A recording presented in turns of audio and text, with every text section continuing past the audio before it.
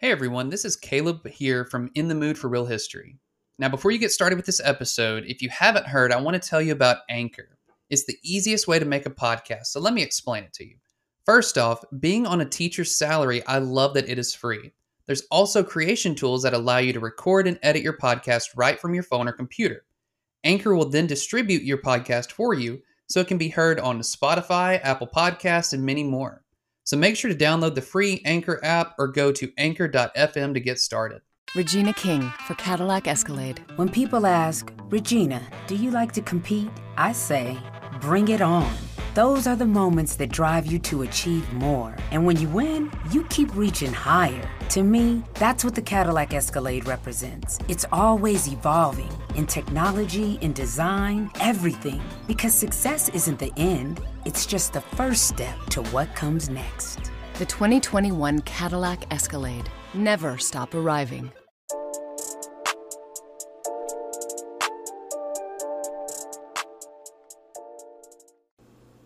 It was a beautiful, sleepy morning on June 1st, 1921, until all of a sudden, Eldorus, wake up! We have to go! Harriet Ector shrieked to her daughter that beautiful morning. The white people are killing the black folks! The cloudless sky outside was still pink from the dawn, but those words drove Eldorus straight from her sleep. White people? Killing black people? Eldorus waited to shake free from a nightmare, but she couldn't. She turned her mother's words around in her young mind, trying to fit them together in a way that would make sense, but that still didn't happen. White people. Eldorus never had a reason to fear them before. Every morning since she could remember, her father had set out on foot walking south from the black quarter where her family lived in Greenwood. There he would cross the Frisco Railroad tracks at the edge of the community and cross into the tall buildings and new homes and fancy businesses where the whites of Tulsa lived. Thousands of African Americans worked for white people of Tulsa, but most importantly, they were paid a great wage. Many members of the black community would literally live at their boss's place on the Tulsa side of town until Thursday nights. Then they would come home and go out for a night on the town in Greenwood. They would stroll up and down the streets, gazing at the new shops, restaurants, and clubs that all made up what became known as the Black Wall Street of America. Greenwood was a marvel of a community that was a beacon of hope only 60 years after the Civil War. But then, in the early morning hours of June 1st, 1921, it all disintegrated with Eldorus' mother's early morning words. The white people are killing the black folks.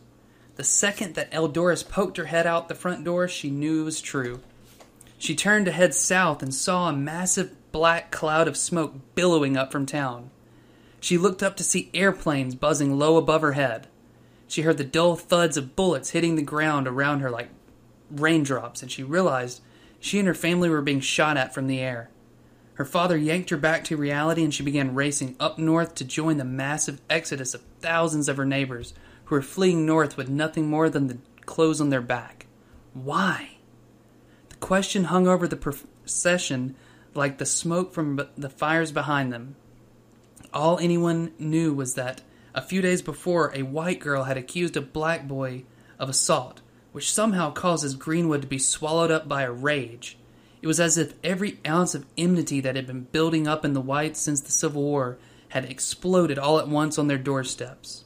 In the decades to come, few Tulsans on either side of the tracks spoke out loud of the Great Burning. It was as though the catastrophe was a secret that both blacks and whites conspired to keep. Indeed, people who moved to the city only a few years later might never have known that it had happened at all. Hello, and streaming to you live from one of the few places in Alabama with any common sense, this is In the Mood to Learn Real History, where I'm on a mission to make history real again.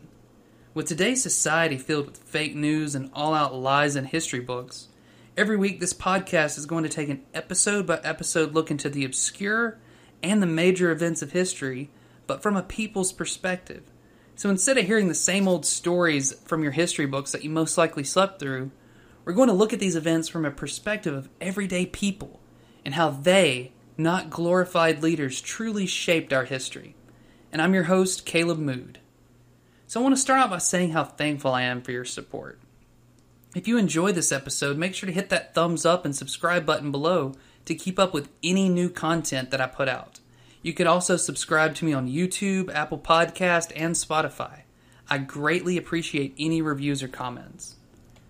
So, after a brief hiatus, I am finally back, and we're going to be starting a new series this week on the Tulsa Race Massacre of 1921 and the subsequent destruction of Black Wall Street. So the 99th anniversary of this all-out assault on the city of Greenwood, Oklahoma is this month, but has been all but whitewashed from the history books. Unlike the glossy overviews that we see in your textbooks of other areas of history, I'm adding a twist to this episode by letting the accounts of the people who survived the deadliest incident of racial violence in our nation's history tell the story. So this horrific stain on our nation's past was covered up and essentially blocked out of existence because no one spoke up out of fear or just on purpose. Sadly, as we approach this 100th anniversary of the massacre, we're facing many of the same prejudices and hatred across the country today. Just like the events of the massacre, we must refuse to, quote, move on or drop the protesting the injustices that are going on today for fear that they might get swept under the rug or forgotten about. Over the course of a 24-hour period, an estimated 300 African Americans were murdered, with some estimates as high as 1,000. The entire community of Greenwood, including 1,256 homes, businesses, hospitals, churches, and schools, were burnt to the ground. Despite the clear and abundant evidence pointing towards who committed these crimes, not one person was ever arrested or held accountable for the sheer and utter destruction that occurred. Just like I mentioned in the promo, the next two episodes will not be an overview of what happened during this event, but rather I'm going to let the accounts of the people who survived this all-out assault tell their story. So with this in mind, let's begin our story on a warm May night in 1913. Captain Townsend D. Jackson took one final glance over his prepared speech that he would be presenting as the keynote speaker at Greenwood's First Baptist Church. Jackson was an ex-slave, revered as a black lawman and a militia leader in both Oklahoma and Tennessee. He was a man who had cast off the shackles of slavery and now looked the white governor of Oklahoma straight in the eye without blinking. Just a few months ago, Jackson and his family had moved to Greenwood from the Oklahoma town of Guthrie. Those who gathered in attendance that night were anxious to hear for themselves the man's thoughts on the great racial questions of the day. That night at the church, they would finally get their chance. Captain Townsend was an impressive sight at over 6 feet tall and dark gray hair that alluded to the countless events he had witnessed throughout his life. Seated on the front pew of the church was a long line of some of the most distinguished black men in Greenwood. And so here is one of the first themes that I want to focus on. The profiles of the members of the Greenwood community are all distinguished and well-educated black men. I'm emphasizing this because I want to not only show just how much of a prosperous place this was for people of color, but also to provide examples of how each of these individuals contradicted the white-held belief of black inferiority. So starting from the left to the right, on the front pew of the church was Andrew J. Smitherman. Smitherman was an editor of the Tulsa Star, which was Greenwood's leading publication and its most authoritative voice for the people. Along with covering local news, Smitherman never missed an opportunity to rail against the injustices that were perpetrated against his people, and he had personally intervened in numerous attempted lynchings in neighboring towns. Seated next to Smitherman was John B. Stratford. Stratford was a son of a Kentucky slave who went on to gain a law degree from the University of Indiana. He quickly emerged as one of Greenwood's most successful entrepreneurs. Like Smitherman, Stratford was not shy about fighting injustices that he witnessed around him. In fact, both of them were strong proponents of protecting themselves and their community by any means necessary. So while not everyone in attendance that night held the same militant views as Stratford and Smitherman, everybody wanted to assert their rights and have those rights protected. But every man and woman in attendance in their own way proved that the prevailing theories of black inferiority was complete and utter bullshit. To witness the crowd at Greenwood First Baptist that night was to witness the upper echelon of of Greenwood at its finest. These numerous black success stories were viewed as threats to the whites of Tulsa. The whites viewed African Americans as childlike at best, bestial at worst, but nonetheless a threat to the safety and dignity of Southerners and surely incapable of participating in self-government. So when the North looked away at the end of Reconstruction in 1877, whites... Regina King for Cadillac Escalade. When people ask, Regina, do you like to compete? I say, bring it on. Those are the moments that drive you to achieve more. And when you win, you keep reaching higher. To me, that's what the Cadillac Escalade represents. It's always evolving in technology, in design, everything. Because success isn't the end, it's just the first step to what comes next. The 2021 Cadillac Escalade. Never stop arriving. State legislators across the South moved quickly to make sure that the black community would not have a chance to participate in democracy. State after state did this by disenfranchising them with voting requirements that most African Americans had no hope of meeting. Literacy tests that required someone to answer questions like how many windows were on the White House. They were all means to suppress the black vote. So in 1870, Tennessee passed the South's first Jim Crow statute that mandated segregation in every facet of social and public life. In the years following the Civil War, embittered rebel soldiers joined the Ku Klux Klan by tens of thousands, and they rained death and terror on black communities and white allies. Over the decades, thousands of African Americans were lynched by white mobs, some for the crime of attempting to vote, or for tipping their hat to a white woman, or for failing to be, quote, subservient to the white race, just to name a few reasons. So for nearly half a century, these tactics were used as ways to control the black community. In 1913, something changed. Did white people start to see the idiocy of their racial hatred? Hell no. The change came instead in the hearts and minds of the former slaves and their offspring. Nowhere in America was this transformation in greater evidence than in the Greenwood community. For years, many in Greenwood had embraced the teachings of men like Booker T. Washington, who preached that the path to white respect and ultimate equality ran through education and the acquisition of vocational skills. Well, as the years passed, though, others in Greenwood began to subscribe to far less accommodating philosophies that took hold after the turn of the century with a new generation of black leaders. One of them, W.E.B. Du Bois, started to ignite fires in the hearts of oppressed black Americans everywhere. Du Bois wrote, "We have cast off on the voyage which will lead to freedom or death. For nearly 3 centuries we have suffered and cowered. No race ever gave passive submission to evil a long, more piteous trial. Today we must raise the terrible weapon of self-defense." So this was the debate that raged back and forth every day in Greenwood barbershops, bars, and restaurants. Were equality and respect to be earned or not? Was it to be the quiet achievement of black Americans or by any means necessary? Was it the way of Booker T. Washington or W.E.B. Du Bois? These questions lingered in the air on the spring night in 1913 when Captain Jackson began to address his community for the first time. Jackson stated that if time shall ever come when we possess in the colored community of this country a class of men noted for enterprise, industry, economy, and success, we shall no longer have any trouble in the matter of civil and political rights. The battle against the popular prejudice shall have been won and fought. Jackson went on to use his son, Dr. Andrew Jackson, as an example. Dr. Andrew Jackson had rapidly become one of the finest and most respected black surgeons in the United States. He was respected by both black and white communities. Jackson believed that those accomplishments would be a shield against a mob of hate. So, unfortunately, this speech was an utter disappointment to the Greenwood militants in the audience, and 8 years later, it would become clear exactly why those militants were right. No black achievement would appease the white hatred of that time. How naive Jackson's words would seem 8 years later, on the terrible morning when Greenwood burned.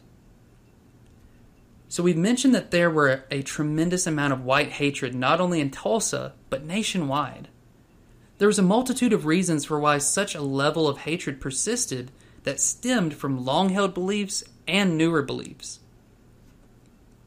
The newspapers played a very important role in fanning the flames of hatred by dramatizing accounts of race riots that were occurring all across the nation. Whites were worried about black men taking their jobs or, quote, deflowering their women. Whites were also enraged by what they called, quote, uppity blacks who were no longer content to ride the segregated rail cars. So this caused tension to rise to the point where any singular event could set off a calamitous event. Sound kind of familiar, doesn't it? Anyway, in Chicago in 1919, a black boy was swimming in Lake Michigan, and he had drifted toward a part of a beach that was reserved for whites. The boy ended up being stoned and drowned, which touched off a fight between the black and the white people who witnessed it. This led to weeks of mayhem and dozens of African Americans being killed and black homes burned as well. Every year, stories like these were becoming more and more common. More and more whites seemed to insist on torturing black victims before lynching them. It was as if killing a black person did not satisfy their lust for hate. Newspapers ran ads inviting the public to witness the burning or lynching of black men. It was no wonder that Captain Jackson saw the rage building in his audience's face as these stories were discussed in the church on that night. The young black men of Greenwood were especially enraged. Hundreds of them had fought in World War I and had been treated by the French people with dignity and respect.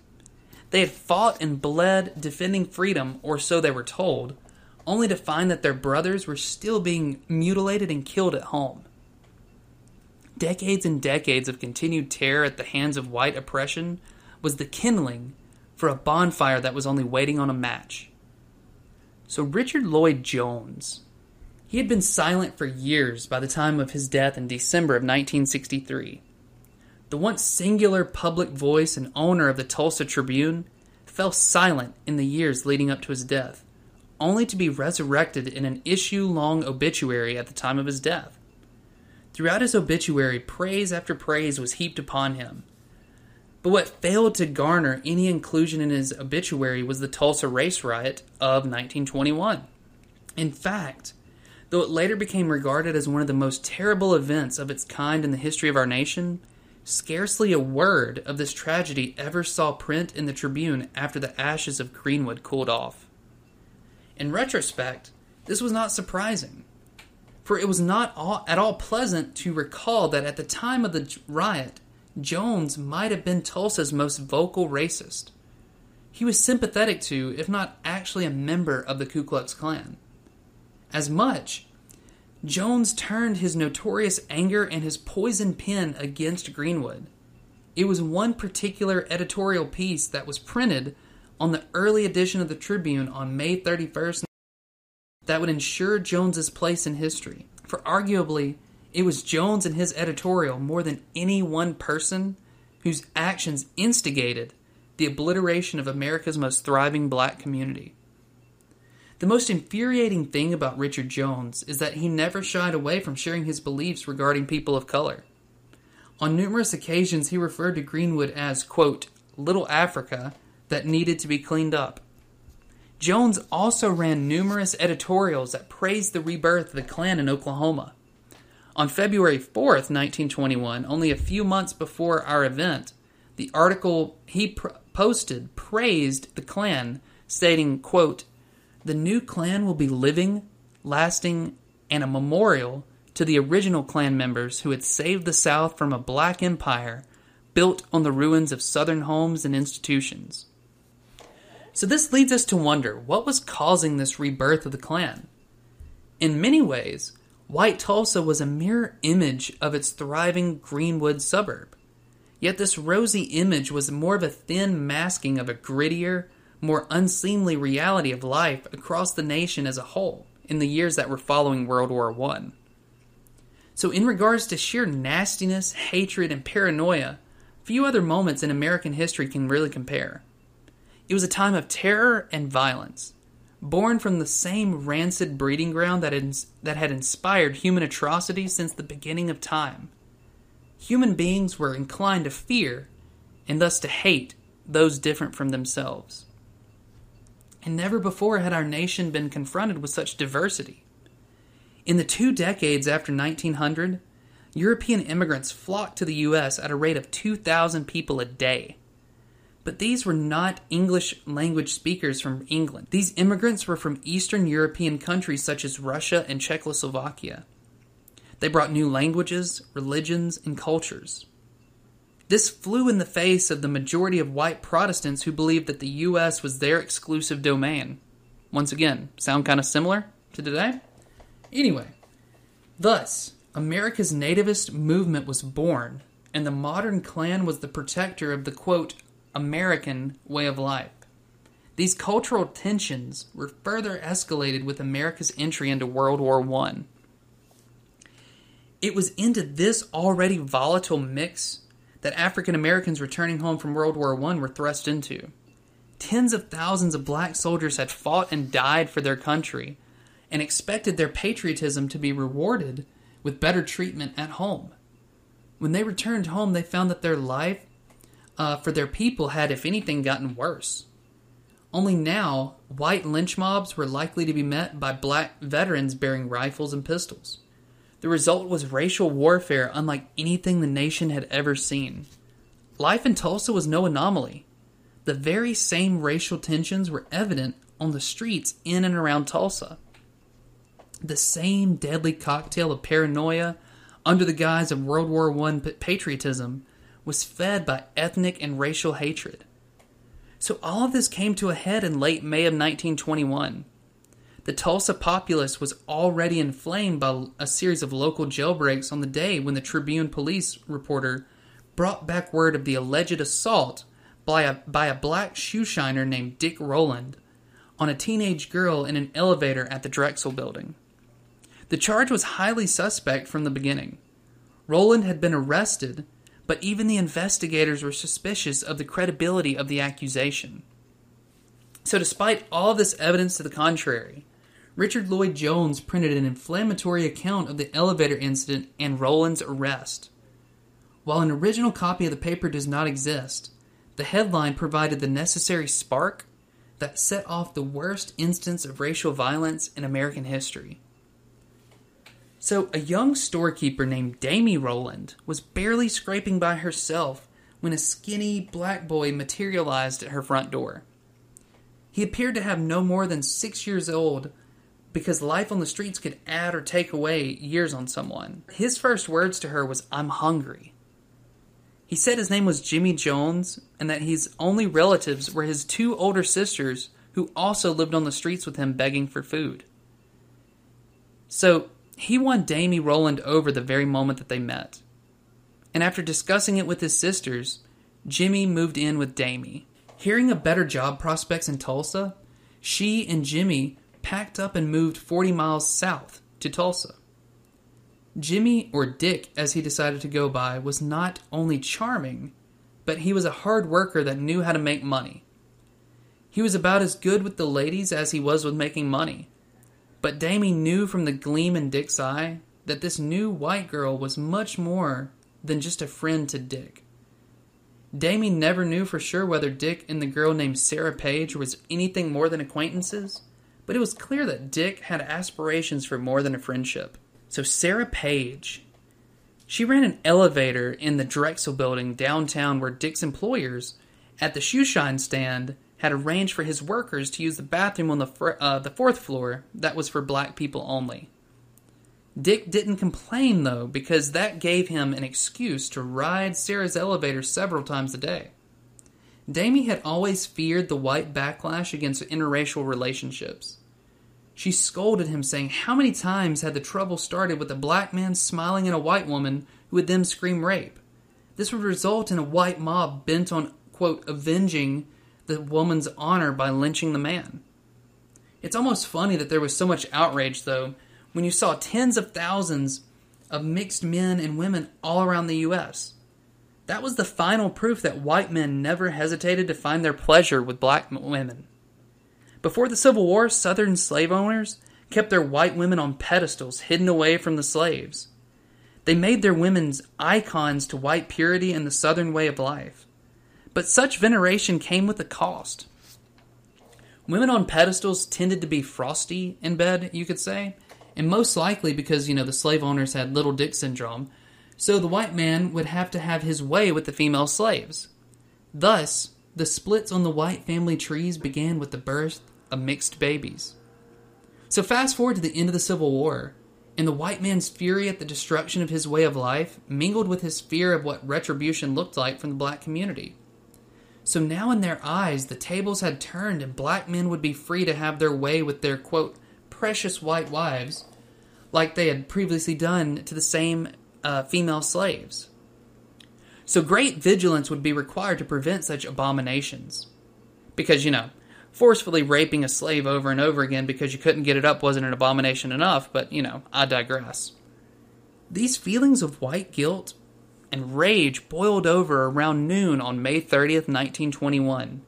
So when Dick, he appeared at home way before he was supposed to.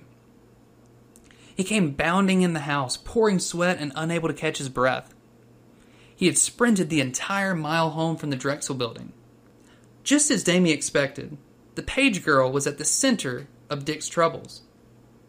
Dick explained that he had taken a different elevator up to deliver a customer's shoes on the 3rd floor before climbing the last set of stairs to use the bathroom on the 4th. He waited at the elevator for Sarah to take him back down. The lift came creaking up and the door opened. Dick smiled at Sarah and hurried onto the elevator. But in his excitement, he caught his foot on the landing and fell into Sarah by accident. He tried to apologize to her, but she had a temper and started yelling and beating him over the head with her purse. Dick continued that he reached up to hold her arms back, but when the elevator reached the ground, she screamed that she had been assaulted.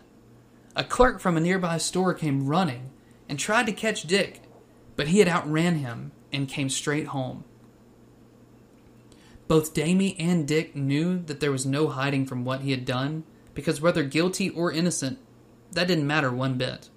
Sooner or later, there would be hell to pay for touching a white girl, and as it turned out, the hell had arrived sooner.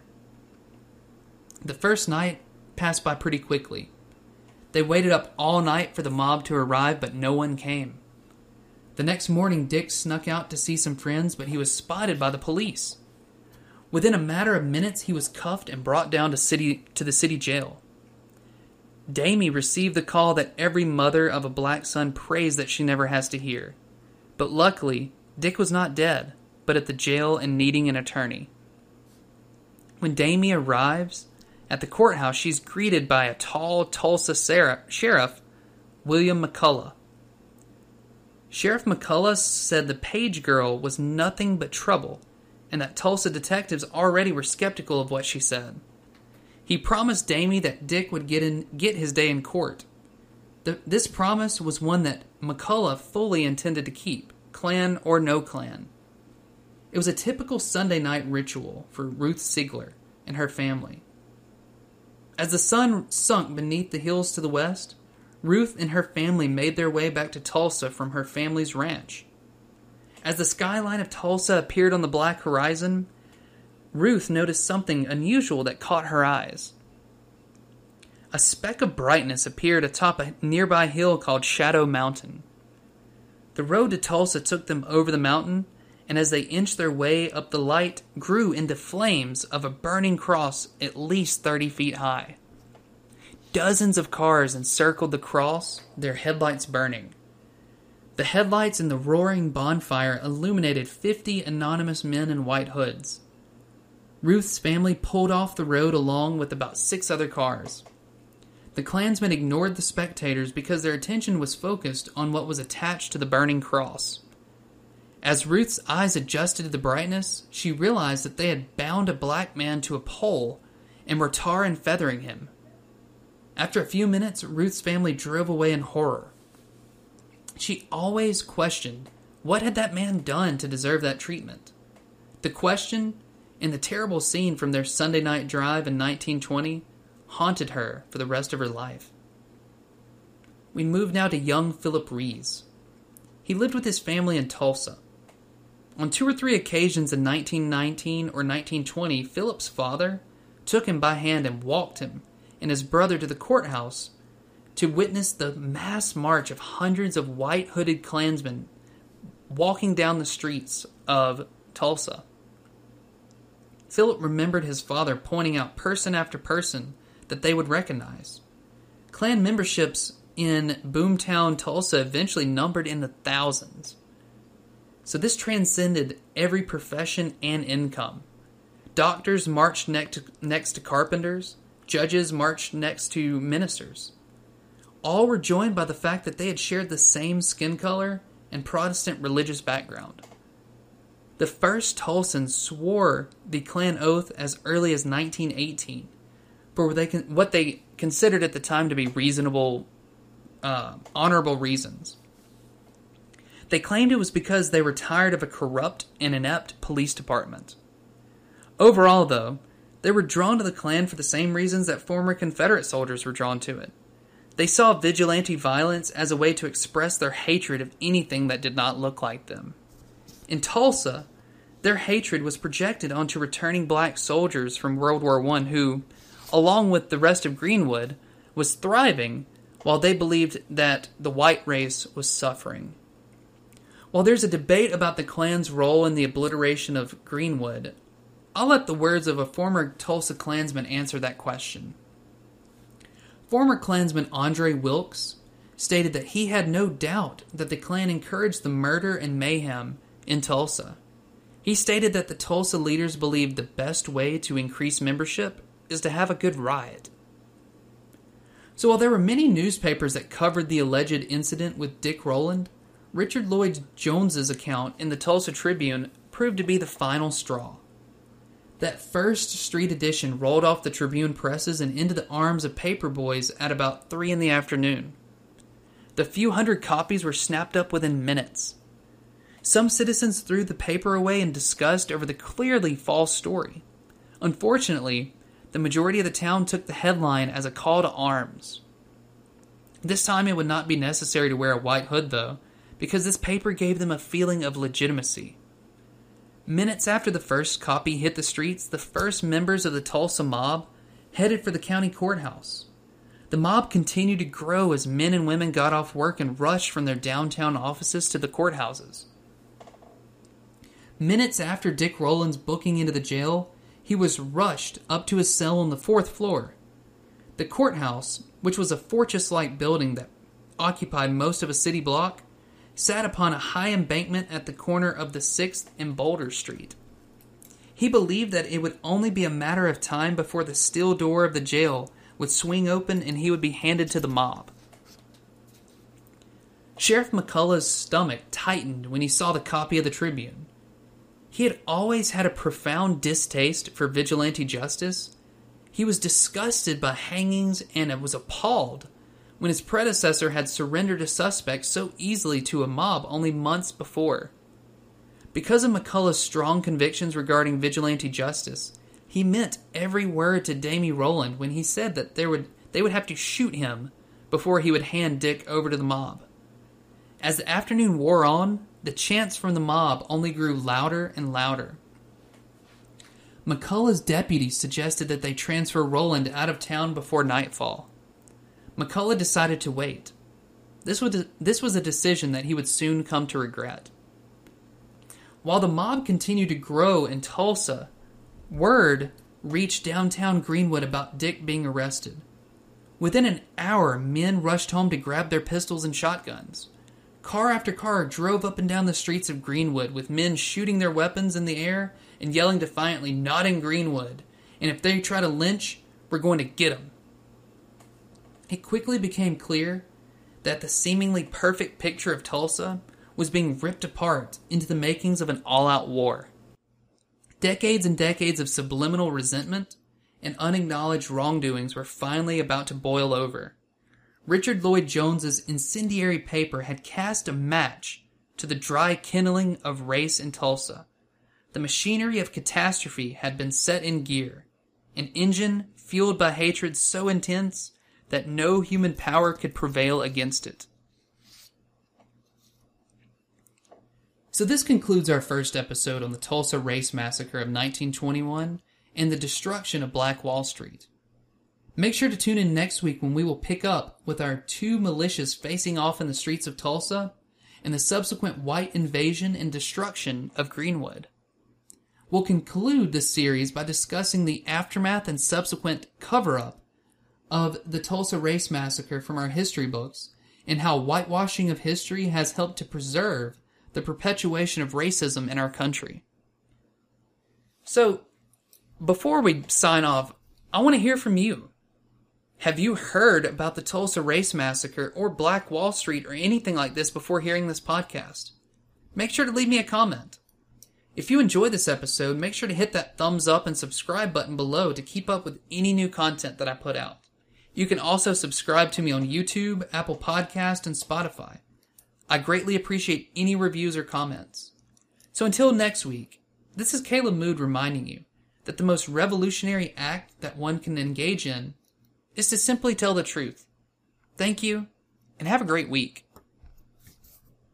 Regina King for Cadillac Escalade. When people ask, Regina, do you like to compete? I say, bring it on. Those are the moments that drive you to achieve more. And when you win, you keep reaching higher. To me, that's what the Cadillac Escalade represents. It's always evolving in technology, in design, everything. Because success isn't the end, it's just the first step to what comes next. The 2021 Cadillac Escalade. Never stop arriving. Regina King for Cadillac Escalade. Let's say you make it to the top. What's next? Relish in the glory of your accomplishments? Okay, sure, for a minute. But then you move forward.